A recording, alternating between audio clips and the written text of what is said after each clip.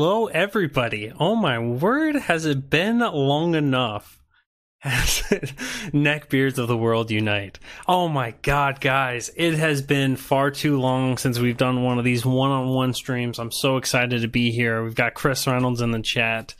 This guy's still making content.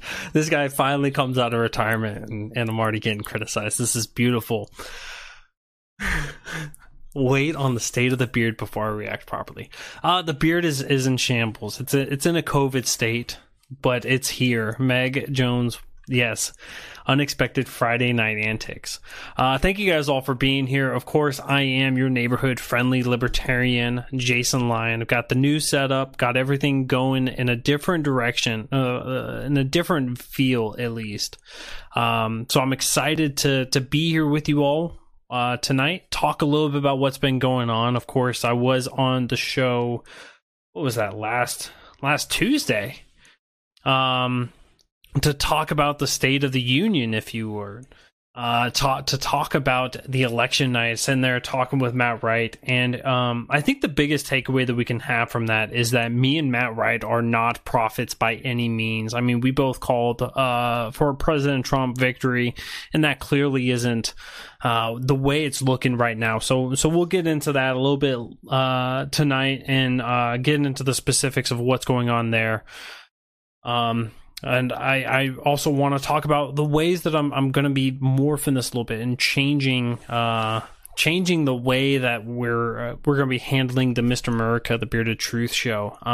Because normally it's kind of the same way as Muddy Waters Media, in general, where we focus in a lot on the current events, and we make it entertaining. We give you guys good insights. We give you good takeaways.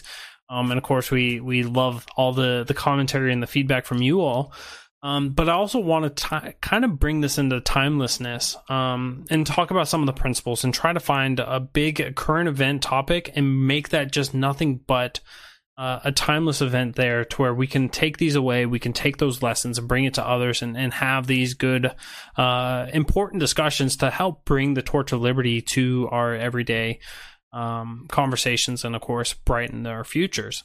Meg Jones thought I was Spike. I'm nowhere near as beautiful, as intelligent, or as capable of Spike, but I'm sorry for letting you down so bad so early in the stream. But thank you so much for at least being here. It is great. It's great to be back on here. I know I dusted off the microphone, got everything lined up, wrote my show notes and everything else, and I was giddy. I had butterflies, and I haven't had this in so long, and so I was incredibly excited for tonight. I hope that you guys coming in here, if this is the first time seeing me, welcome. My name once again is Jason Lyon, and I'm excited.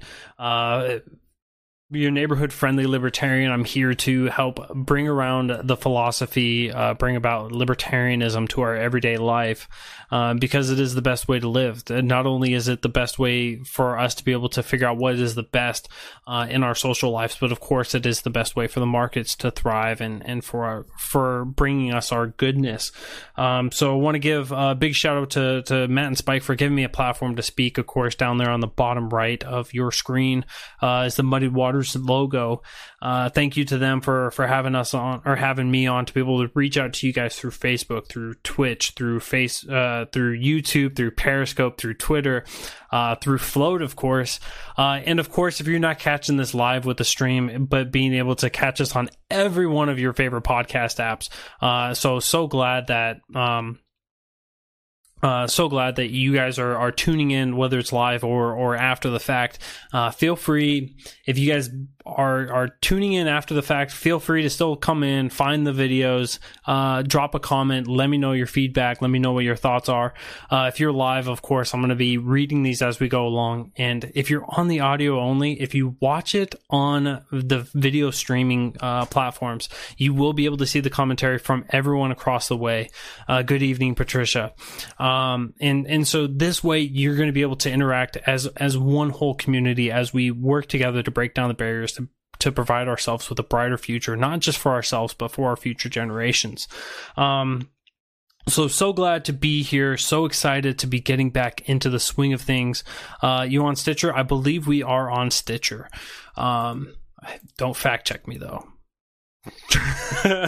First night back and I'm already getting fact checked. I believe that we are. But nonetheless. So I want to dive into this. If we don't have any quick questions coming up. But this is, I want to dive into kind of the election topic because it is something that everybody is so concerned about. And I don't think that me and Matt really covered it well enough that this is going to be something, this had the opportunity of being a long battle, and it's showing that that's the way it's going to be going. Some court cases are already being fought. Some interesting perspectives being given there.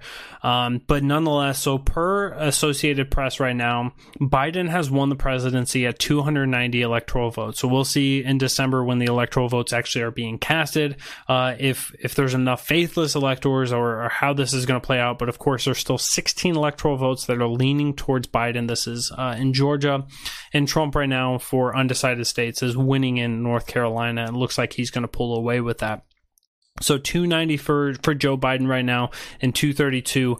What's interesting about this is that if Joe Biden does win Georgia, and it does look like he's going to, he will have the 306 threshold vote. He will have 306 electoral votes, and that was the exact number in which President Trump won by back in 2016. So this is an entire flip.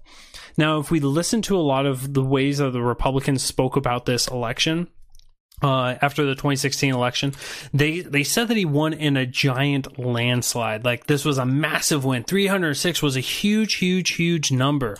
But really, when we put it into perspective of the other 58 presidential races, he was 12th from being the smallest margin. So it was a really small one. So this isn't a massive win by any way. This is showing that we are becoming more and more divided. There's no real clear answer between the two parties. And I think that logically speaking, looking at this from a 30,000 foot view, there really isn't much of a difference. And to steal from Spike, as I'm wearing his "You Are the Power" bracelet, to steal from Spike and his intellectual property, the Republicrats don't have a difference. They are the two different wings of the same bird. They are having such a narrow conversation that this Overton window that we have as a society is so small, it's so shrunken down that that when they have these they try to make these divisions, these conversations so divided that is really small in actuality, but they're so visceral with their hatred amongst themselves that they're able to really divide the people within that small narrow gap. But from the 30,000 foot view, I mean, it's just the same thing either way.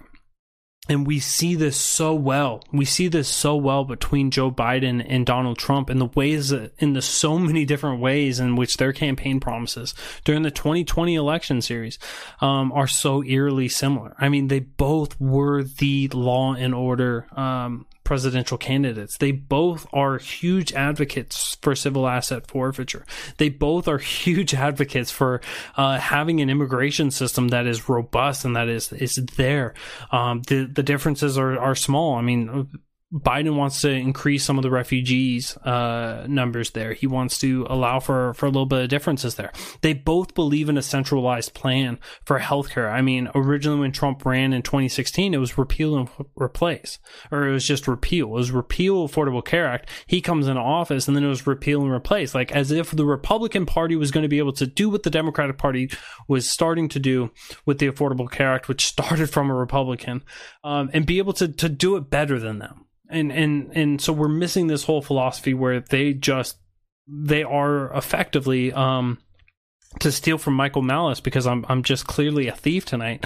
Republicans are nothing but Democrats driving at the speed limit. I mean, the changes are coming. They are there. And Desiree's nails it. Desiree in the comment section said, yeah, they don't realize Biden is a right-wing Democrat. He is a moderate Democrat by every standard, and that does mean that you're more of a right-wing. Absolutely.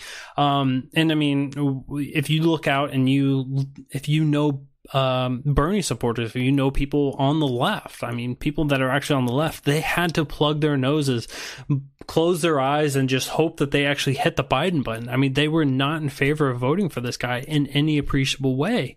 And I think that that's right, because there was not much of a difference between those two. I think that what we saw here with this election was more of a vote against rather than a vote for. People were voting against Joe Biden, and I think that there's a litany of great reasons why we don't want Joe Biden in office. And there's so many people that voted against Trump, and certainly there's so many different reasons that it's good to not have Trump in office. They were right on their stance. They were wrong on the way that they voted, of course, but I think that that's really what was the big driving force. Because if we look at the elections, and this is something that if you have Republican friends on your Facebook feed or whatever social media platform you're using, you're seeing a lot of people concerned with how many votes that Joe Biden got. And I think that that really is a concern. I mean, he got an abundance of votes, and so did Trump. I mean, Trump gained 10 million votes between 2016 and 2020. I don't think he did a great enough job. I mean, if I can be honest with you guys, if I can beg for your forgiveness, if I can, just be on my hands and knees and just hope that you guys will just ignore this part of my life. I voted for the man in 2016. And from that, I had to pull away, right? Because I voted for him because I had some issues with Gary Johnson. I was still young in my libertarian roots, so I'm still learning. I was still growing there.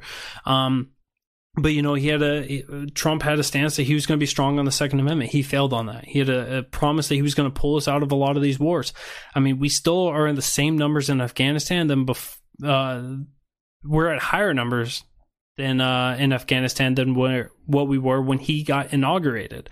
So that's clearly not it. He vetoed out of Yemen. So, I mean, he's there in the Middle East. He's there in all these other nations, and he continues. Sure, he didn't start any new wars, but he is there and continuing to bombard people with drone strikes. I mean, the man has broken all of the records that Obama had on bombing people. So there was just disgusting things on his foreign policy. There was disgusting things on his Second Amendment. I mean, he enacted more gun control than Obama did, and he did it single-handedly without congressional approval, without congressional support. I mean, sure, Congress supported him on that. But there was a lot of things wrong with Donald Trump. And so seeing that he gained 10 million voters from 2016 to 2020, I'm not sure I agree with that.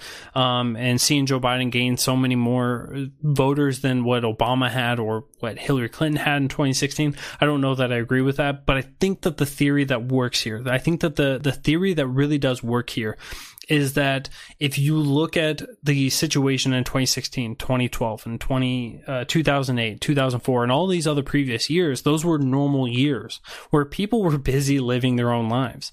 But in 2020, of course, we've had COVID. COVID was a catastrophic change for so many different people out there.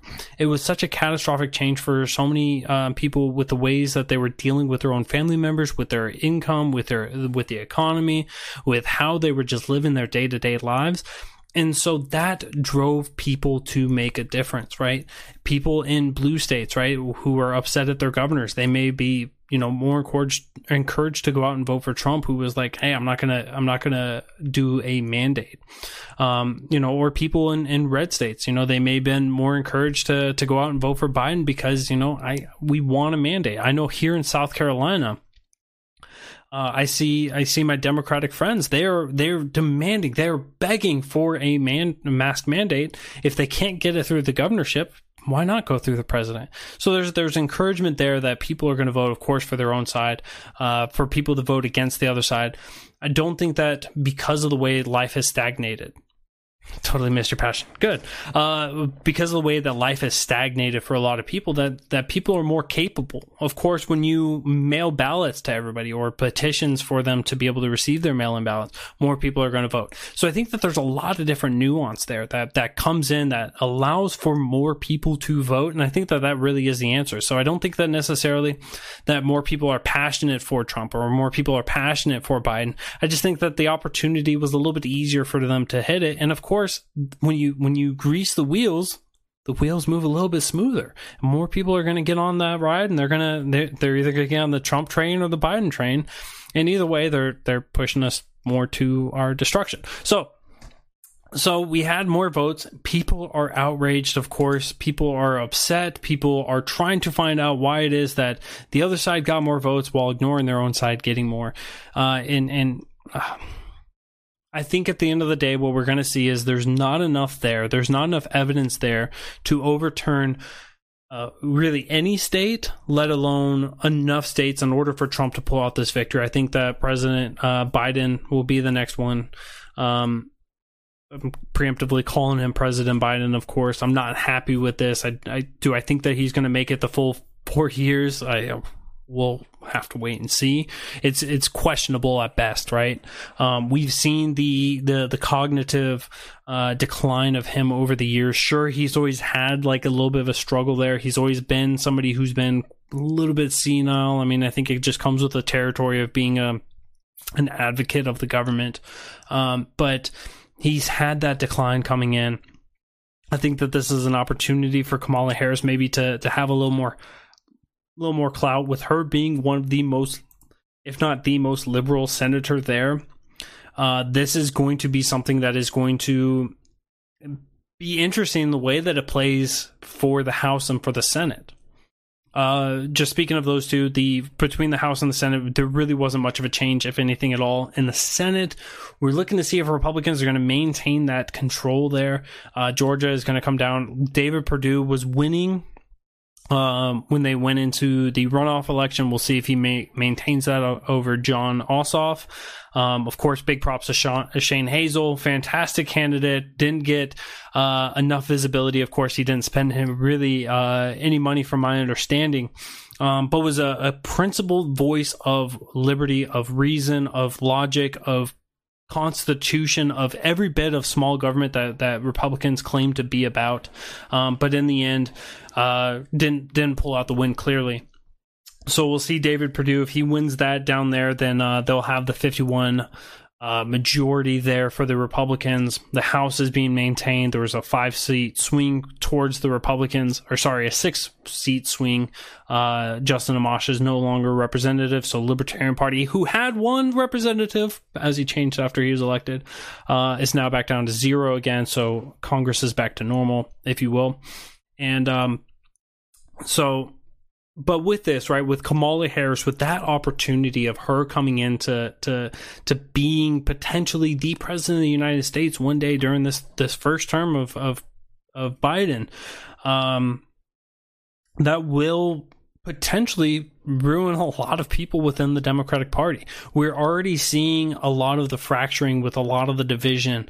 It wasn't but maybe 2 days after the election. I mean, people were still scrambling, trying to figure out how the votes are going to unfold.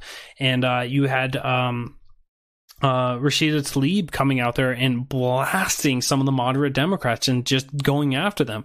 There is a clear divide between those two factions within the Democratic Party, and it's not boding well for the Democratic voters. I mean, people are just undecided on which way they want to go with this, and having Biden in office is, of course, upsetting the left, and having Kamala in there is going to upset the moderates. How they're going to play this out is going to be interesting. Of course, I don't think that America as a whole is going to be better off regardless of which way we're going to go with that. But it's going to be interesting. But I do want to talk a little bit about what's going to happen with Joe Biden being in office. And if we had the actual Constitution being adhered to, if we actually had some principles of a limited federal government in accordance with the compact, what we would see is a lot of court battles based off of what he has campaigned on, what he has promised, and everything else. Likely we won't see this. And this, I'm going to justify this off of recently, right? We've had the Supreme Court started listening in on the Affordable Care Act that stemmed from the Texas judge or Texas Circuit, in which we are looking at the severability of Affordable Care Act of the individual mandate. So when they got rid of that through the Tax Cuts and Jobs Act, they got rid of the individual mandates where now when you file your taxes, you don't have to say if you didn't have insurance over the year, because you now don't have to pay that tax, as Justice Roberts calls it, as Justice Kavanaugh calls it from his circuit opinion. It's a fee. What came of that, and what Roberts was quoted as saying, was that it's not SCOTUS's role to determine if there is constitutionality, if something falls within the scope of constitutionality. And so that really does bring about a huge concern for me. Because what we have now is we have an unfettered constitution, or Congress. What we have is an unfettered executive branch. If no one is there to actually limit the other branches, the whole checks and balances of the system, which is what we've all learned when we first learned about civics, when we all learned about our government, was we learned that there was this thing called checks and balances where every branch was equal. They were co-equal. It's where they could check and they can stop and they can slow and they can make sure that everyone is falling within step of where they're supposed to be and that they're not getting too big. And so now we have a justice. We have a Supreme Court justice saying, the Chief Justice nonetheless, saying, well, it's not really our role to make sure that everyone else is falling in line. If the executive branch is not going to do that, and they're going to continue to grow to where they've created a precedent recently that they can ban your Second Amendment accessories, right? Firearm accessories. They can ban those outright, turn you into 10-year felons. And Congress doesn't challenge that, and the Supreme Court doesn't challenge that, then there's no controls over what the executive branch actually can do. Sure, they can get impeached by the House, and that's the only limitation that's there.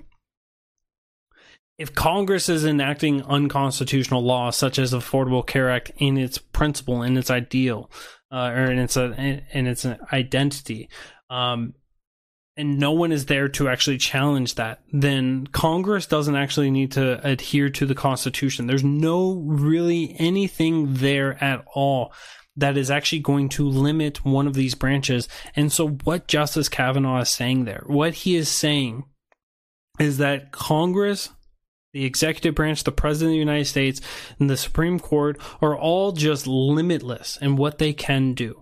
This should fear every single person out there. And sadly, what it did was the Democrats felt emboldened because now they're like, oh, well, the Supreme Court's not going to stop us. So now they know the playbook. They know what they have to do. Whatever they want. Republicans go, well, we're upset that we have Affordable Care Act, but we can do it ourselves. We can do this when we come into power again. And mark my words, they will. Of course they will. They will eventually have the House, the Senate, and the presidency. They'll fearmonger you and say, oh, they're never going to have it again. It's going to be communism here. It's going to be socialism here. We're never going to have power again. And it's all lies. It's all just lies and fearmongering. They're going to have power again, and they're going to try to do what the Democrats have been doing. They're going to try to do it, and they're going to do it better because they're the Republicans.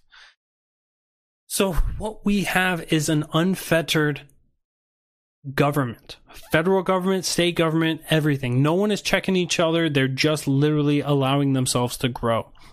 So this is what we have. 2020, we finally have the honest answer of what our government is, and it is unlimited in its authority and what it can do. Sorry, guys, we don't check on each other. Yeah. So what should we expect? What should we expect? I know a lot of us are intellectual big brainers. We like to go find out what the campaigns are promising to the people and like actually figuring out what they're planning to do when they come in. And some of us are like, you're so boring. You're so disgusting. You're absolutely repugnant. I'm not going to waste my time looking at how terrible of a person you are, let alone your views. So let's get into Biden's promises. Promises to enact more gun control. He will do this both through Congress as well as through executive authority, because now he has that precedent that we discussed earlier. Will this be enough in order to have Republicans opposing gun control? Of course it will. If you mention guns, they'll be opposed to it now. Thanks for coming back to your roots. National mask mandate. we're going to see this. We're going to see him attempt this, and nobody's going to be able to stop him. He'll write the mandate. It'll go to courts. It'll go up to the Supreme Court, and Justice Roberts says, well, you can do what you want to do. The expansion of the Affordable Care Act, I think we discussed this a little bit earlier, but no, we didn't. But he actually just wants to expand it. We saw this through some states. Some states actually took on the money. They expanded Medicaid and Medicare, and so we'll see the expansion of the Affordable Care Act. He's not looking to do the universal health care yet. He's looking just to expand out that. It'll be interesting to see how he structures the payment. Whether he just puts it on our $28 trillion that will be in debt next month, or how he wants to pay for that. He wants to repeal the Hyde Amendment, which blocks federal funding to abortions, except in cases of rape or incest. This has been a big flip for him. Actually, he used to be in favor of the Hyde Amendment. So recently, I think it was within the last 6 years or so, he actually flipped his stance on this. So now he's actually in favor of federal funding going towards abortion. So we have this big difference there, if you will. He also wants to raise your corporate taxes. Raising the corporate taxes, of course, it means that you, the consumer, are going to pay more. Fantastic. Always excited to pay more. Thank you, Joe Biden.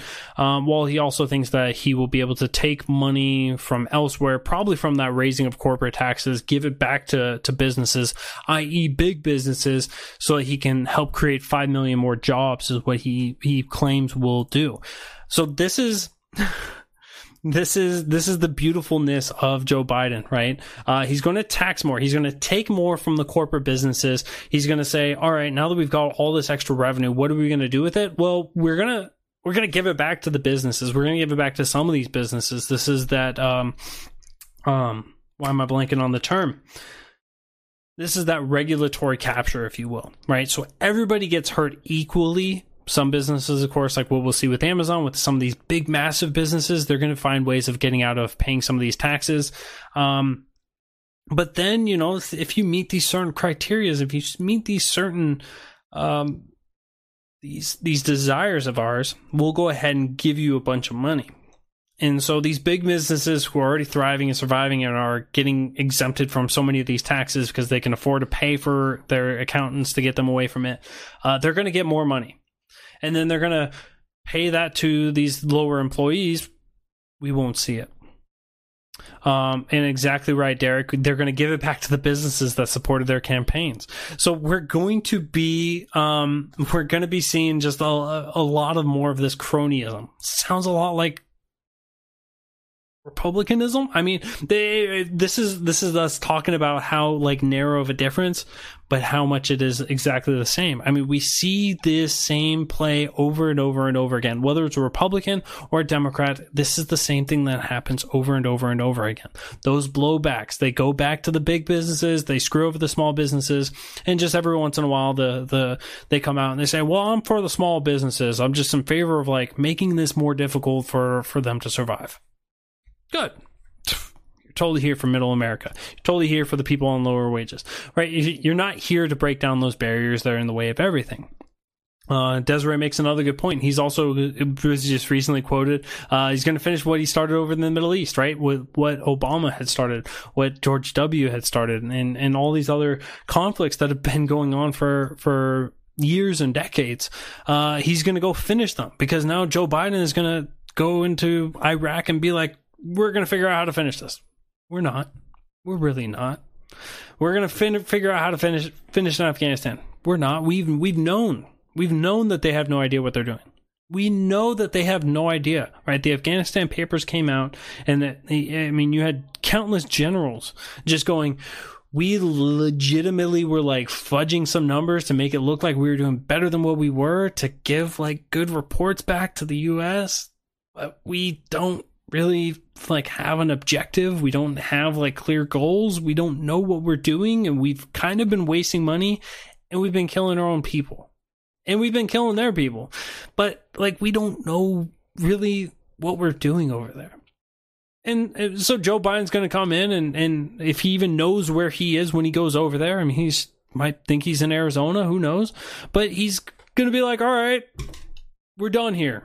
And that would be best case scenario, right? We're done here. Pull us out. Not likely. We're going to see some more warheads on foreheads, and we're going to see some more excitement, if you will. And it's just not going to be to the benefit of the people. I mean, I wear an American flag like pretty typically, right? My name here is Mr. America. I support our troops. I support our troops by wanting to bring them home. Let's end the war on PTSD. Let's end the war on mental health. Let's end the war that we are creating just to help out the big lobbyists, to help out the big arms dealers, to help, to keep selling weapons of war to Saudi Arabia, just so that Saudi Arabia can continue attempting a genocide, which was vetoed by Trump. Like, let's actually get out of a lot of these conflicts that we have no real value in, that we have no goals in, that we have nothing to gain by being involved with them. Let's do that. So we're going to see a lot of things from the Biden campaign that are egregious, reprehensible, and just downright disgusting. And we've discussed some of the similarities between him and Trump. And so it's, for me, like, at the end of the day, when we look at the war on drugs, when we look at civil asset forfeiture, when we look at the foreign policy, when we look at the immigration, when we look at the economic reforms, when we look at the healthcare reforms, when we look at all these things, we don't see a clear difference between the two of them. And so I think that what we have for a large part of the voting base, the voting populace, is that they know that they want change, but they are not informed enough, not inclined enough, not thirsty enough to find new information, not hungry enough to really dig into their roots of the American dream of like freedom, of small government, to see that there is a better option out there, that we can actually have substantial change that will be better for you, for everybody here, for people around the world. They want change, but they think voting for the other party is the way to get that change. And I hope that I've laid the case out for you well enough that voting for the other party, voting for the other Republicrat, means that you're just voting for the other Republicrat. You're voting for the same lobbyists to be in power. You're voting for the same bureaucrats to be in power. You're voting for the same controls that have been used on you time and time again, that have been used against your parents, against your grandparents, that will be used against your children, against your grandchildren, and that will only be expanded because there is no control. There is no limitation. There is no governance over the government. We aren't going to see a difference. And we just had an election. We just had an election, and we saw 1.7 million people voted for an actual smaller government, and that voted against the ideas that all these wars are going to make us better. That voted against the idea that more centralized planning here in America is going to make us more free. That is going to make us more prosperous. That's going we had only 1.7 million voters. So I hope that the LP, I hope that the Libertarian Party, national and at the state levels, are able to actually get together and actually figure out a cohesive plan to drive a positive change, to make a difference for the future of America. And actually make it a message that can be sold. And I know that Spike Cohen, I'm not saying this because he's a great friend of mine. I'm not saying this because I absolutely love the man. I'm not saying this because he's co-owner of Muddy Waters Media. I'm not saying this because I took him as a +1 to a wedding, although it was only, I don't have it here in handy. I wish I did. I took him as a +1 to a wedding, but it was just a picture that I went and printed out at Staples. That's for you, Shane. But Spike Cohen has the ability to sell this message to anyone by using empathy, by actually meeting people where they are and having these conversations and understanding what they're going through, understanding what it is that the root problem of what they're facing, and being able to go through that to make a difference. That is what is going to make a difference in the individuals' lives. And once we can impact a couple individuals, and those individuals are empowered enough to impact a couple more individuals, we are able to make a movement and make a difference. And I hope that the LP is able to do that in the upcoming years. I hope that you as an individual are able to do that within your friends and your families, whether you're doing outreach outside of them to strangers, or you're just doing it within the circles of influence that you already have. I hope that you're able to do this, because I hope that I've laid out the case to you well enough that we need to have a difference. We need to have a change, because the answers that we're given right now are not making our lives any better. And so I want to get into this timeless discussion. I want to get into the timelessness that I promised you guys in the beginning, because I don't know what it is. I don't know what it is, but when it comes to economics, it's something that we should all understand. We should all take a little bit of time and understand and read into it, understand how a market works, understands how the cause and the effect and everything else. And we can see that something as important as our healthcare market has been centrally planned and only to our detriment. But I want to talk about what it is that would make a healthy economy, what would make a healthy market. Because what we want is the best for the consumers, right? You and I, we want the best for ourselves. We want the best for our friends. We want the best for our families. We want the best for everyone around us, because when they get the best, then they're able to provide better. And of course, you have this avalanche effect where one person doing better, or a snowball effect, one person's doing better and they produce better. And then by their production of better, you have more and more people, and eventually it does become that avalanche, if you will. If you want the best for the consumers, that means you gotta have the best markets. But what does a best market look like? It's one that has actual competition within it. It's one that has indicators. And what an indicator is that, hey, look, somebody's doing great, right? When LASIK eye surgery first started off, it was a great way. It was a revolutionary way. It was such an innovation to be able to actually have a surgery to fix somebody's eyesight, to make it to where they didn't need glasses. They didn't need corrective lenses any longer. It was amazing. And once it was proven to work, once it was proven to have a lasting effect, and it was getting positive reviews, people were recovering from this, people were getting what the desired effect from it was, more and more people demanded this. More and more people demanded LASIK eye surgery. And now there's RPK, and there's a couple other different variants of this. But it's all basically the same thing of working within the lens of the eye and correcting it, correcting the root of the problem there. And so there was an indicator there that we needed suppliers. We needed producers of these surgeries to help alleviate this issue that the consumers had, that consumers were willing to spend money. And it started off, let's be realistic with this. It started off incredibly expensive. $10,000 an eye, I believe it was. It was insane. Insurance companies didn't want to cover it because they were like, it's not a trusted market.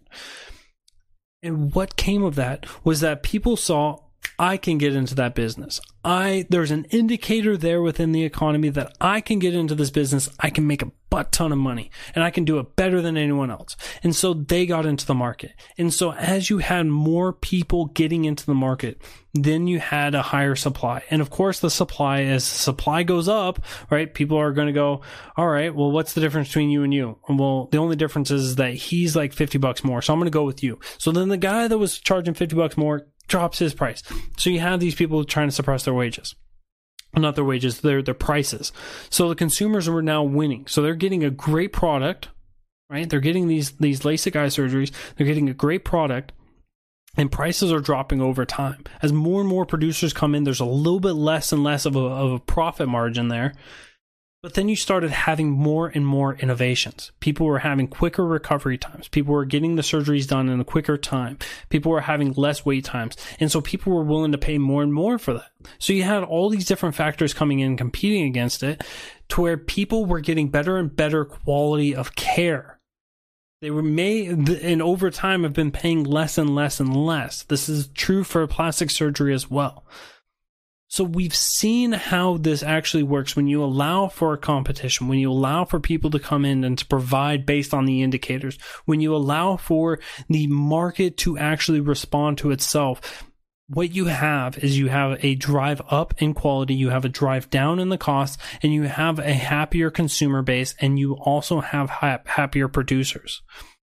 We need to see these barriers be broken down for all of our markets, whether that is something as important as healthcare, which we'll talk much more in depth at, or whether that's on automotive, whether that's on energy production, right? We can look at nuclear and how great nuclear power is, the power density, how much the power output is, the carbon neutral and everything else that it is,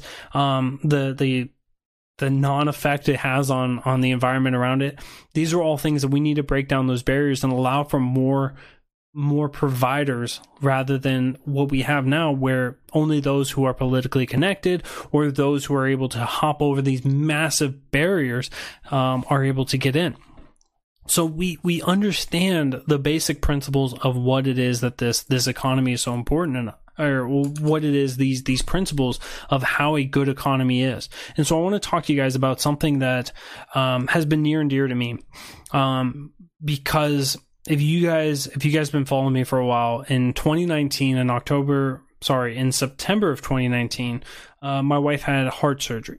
She had a heart surgery to fill a hole that was in her heart. It's called an ASD. I apologize, I don't remember the medical term, but she had an ASD, and so we went down the road because this was where our healthcare was accessible and affordable. Quality wasn't great. She nearly died on the table because the plug that they were attempting to put in her heart fell out of the grip of the doctor, and was not actually attached to the heart in the way that they wanted it to be. There wasn't enough tissue there, and so it actually fell into her heart and clogged up one of her arteries. So they had to quickly go in, fish it out, and so we had that. We had this situation. The doctor comes out, and his words were, "The surgery was unsuccessful." That was his first words. I didn't know if I had a wife, right? Understanding like how difficult it is, right? You need to have a little bit of quality. You need to have competition. We thankfully left the area. We went to some place that was not affordable on our own. We leaned on a lot of those others within our communities to be able to help get the affordability through. And I was very grateful for literally hundreds of people who helped us through a GoFundMe. So that we went up to Mass General Hospital in Boston, Massachusetts. If you guys have ever had the necessity of going there, I apologize. I'm sorry that you guys had to, but I think that you guys can all just explain to others how amazing, absolutely amazing of care that Mass General gives to each and every one of their patients. It was truly amazing. So she went up there. We had open heart surgery. They took care of us. And they're still we still call them and they're able to take care of us anytime that we need it for any of our heart issues. And that's just kind of what we're facing right now. And so the question is what was standing in the way of this? What was actually stopping this? Thank you so much, Meg. Absolutely. Arterioseptal defect surgery. Yes. What was standing in the way of this here in South Carolina? What was stopping this? It was the certificate of need laws. If you guys have never heard of these, I know Spike Cohen spoke about this a little bit on the campaign trail, but these are important because it's in 35 states and DC. And what these are laws that were enacted back in the 60s, a national mandate in the 70s, and still, of course, as I said, enacted in 35 states and DC. And what this is basically a barrier for people to provide healthcare services or to expand healthcare services in the ways that the market needs, right? Those indicators I was talking about. So basically the basic premise is, if you wanted to, let's say you woke up tomorrow, you had a couple $1 million sitting in that just fell through a window and it said start up a healthcare provider, and you live in one of these 35 states. So what you would have to do in order to become a healthcare provider, so let's say you wanted to make an emergency room. You wanted to provide emergency healthcare to the people in your county.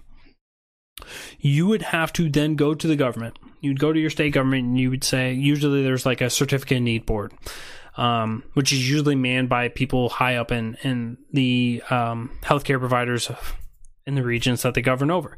Don't worry, there's no cronyism there. But you go to these boards and you say, I would like to provide emergency healthcare services, right? There's a need for this. The people here, right? These are the wait times. These are the costs. These are, the yada, yada, yada. I can provide the service, and the people need this. The board then decides on if they're going to A, pass you, or B, decline you. They also, during this process, have to figure out if somebody else has that certificate of need in that area. Well, sorry. This organization or this entity has it, and so they give it to them. Hey, do you want to have competition? What do you think the answer is? Of course, the answer is no. Now you have to go through a legal battle just to be provided the authorization to erect a healthcare provider for emergency services, which the people need, right? There's an indicator there in the market, which is why you would do this.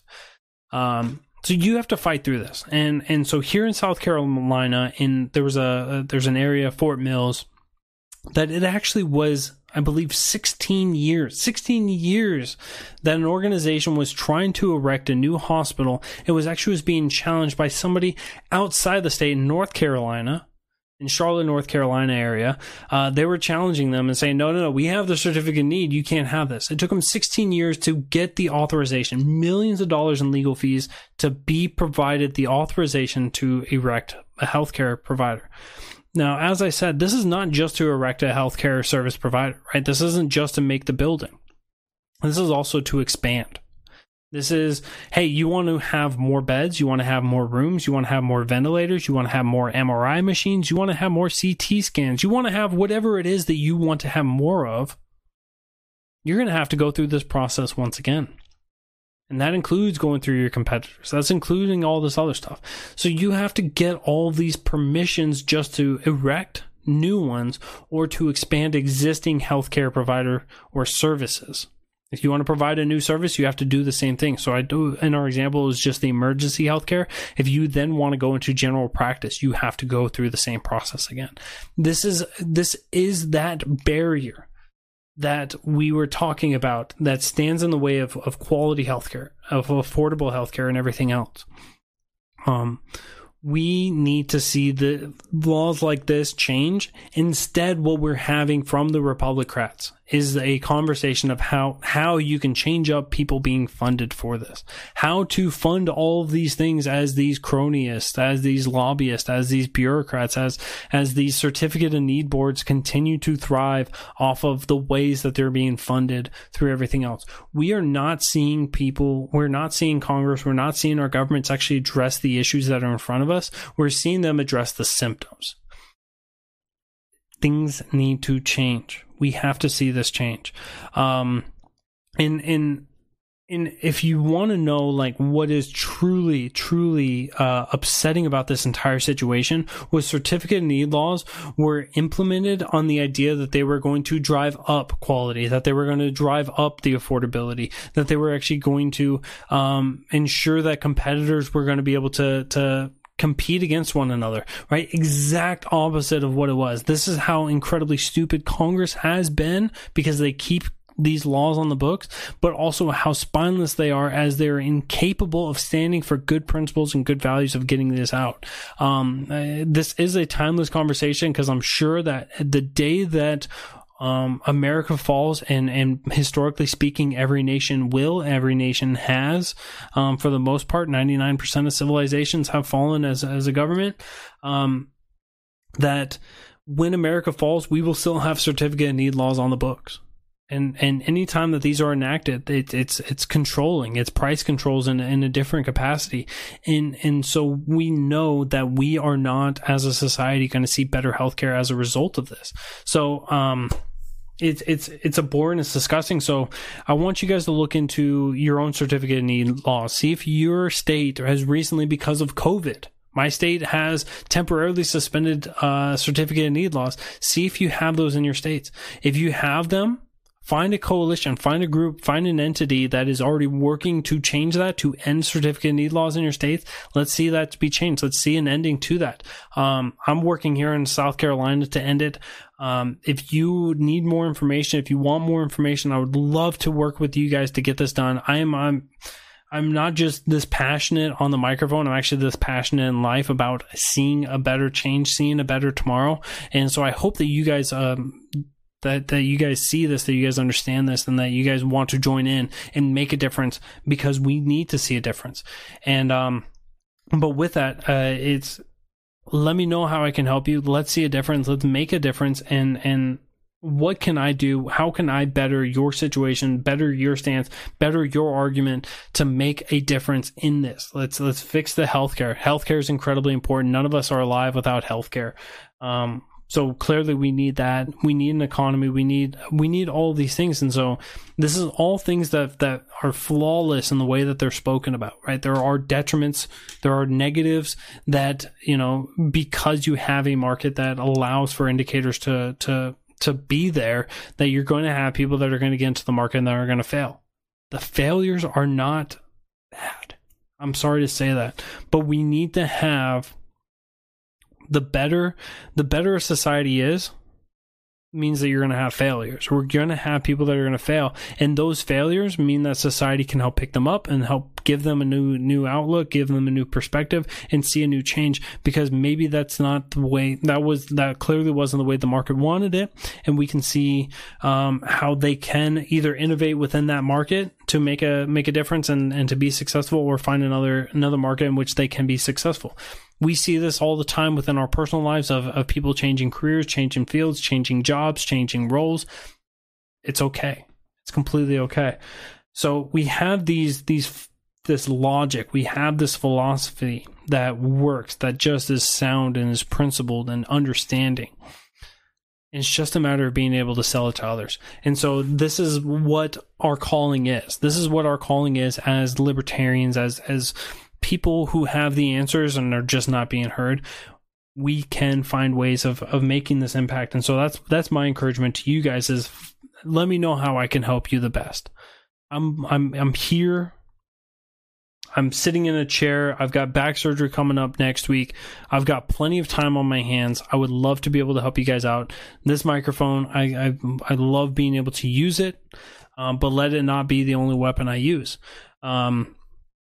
But I'm encouraged by the future of what we're going to be doing with the show, with the future of the Mr. America, the Bearded Truth Show, in which we are talking about some of these issues. We'll talk about very specific topics such as certificate of need laws, break it down as to what they are, how they affect us, how they affect the market, and talk about what an actual solution is, right? You don't need to, when you remove cancer, you don't replace it with something else. That was something that people talked about, Affordable Care Act. That is certificate of need laws. You don't need to have another barrier in the way of healthcare providers. We just need to have the ability for healthcare providers to provide for the consumers. But like I said, I'm incredibly encouraged and excited about the future of what we're doing here, of talking about these timeless issues and bringing about good change and having the conversations that are absolutely necessary. So whether you guys are catching this live, thank you for being here, or you're catching it on the podcast, thank you guys for tuning in, and feel free to share this out with friends, with family, with others, whether you want to snip it and share it in just little segments, or you want to share the whole thing. Feel free to leave a review, 5-star review only, whatever kind of review. So if you want to give me like a 1-star review on iTunes, make sure you guys are over there. Leave the review, add 5 to it, regardless of what it is. When you download it on your favorite apps, make sure you guys are liking and subscribing on all the platforms that we're on. And once again, that's on YouTube, on Periscope, on Facebook, on Float. And of course, you can go to muddywatersmedia.com at any time, and you can see the whole catalog of every show that we've ever done and that we will continue to do. You can always tune in there, especially as different social media platforms give and go. I know that Facebook for a lot of people is going away, and so they're moving over to Parler, they're moving over to MeWe, and I don't blame them. I don't blame them for wanting to leave. I mean, there certainly is a market reason for somebody to want to leave. So we will be moving around, but we will always have the muddywatersmedia.com or muddywatersofreedom.com. Feel free to go over there, and once again, you can check out the whole catalog of every episode that we've ever had. And I'm incredibly encouraged by all of this. But with this, I hope you guys all enjoyed tonight. I'm excited to be back. I know I'm a little bit rusty. We'll get back into it. We'll have great content coming out in no time once again. But with that, I hope you guys enjoy your Friday night. I hope you guys don't drink or drive or ride with those who do. You have family and friends who care about you and love you deeply. And they want to see you coming back for next week to join us, Muddy Waters, as we continue to pump out more content. What if we collectively opted to fund the construction of co-op-owned hospitals? You would still, depending on which area you're in, you would still have a lot of different barriers that would be in the way, such as the certificate of need laws in order to get those erected, or to basically to get those to functioning, to work right. But that would be, I'm always in favor of like crowdfunding, or collectively opted to fund. I'm entirely in favor of that. I'm a voluntarist at heart, right? I believe that anything that should be done should only be done through voluntary means.